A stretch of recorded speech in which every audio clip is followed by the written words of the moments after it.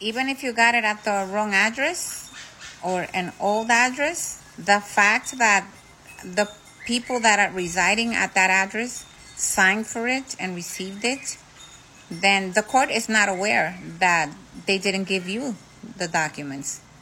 The fact that they received it is proof for the court that the documents were delivered.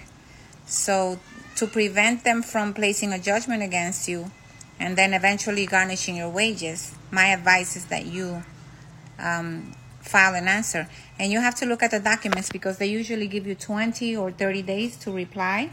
And if you don't, then they will start garnishing your wages without warning. If you need guided instructions, I can provide that. I also wrote a book. The link is in my bio. So it's up to you. If you have any questions, you can just email me. My email is epiccreditscores@gmail.com. Good luck. Short Cast Club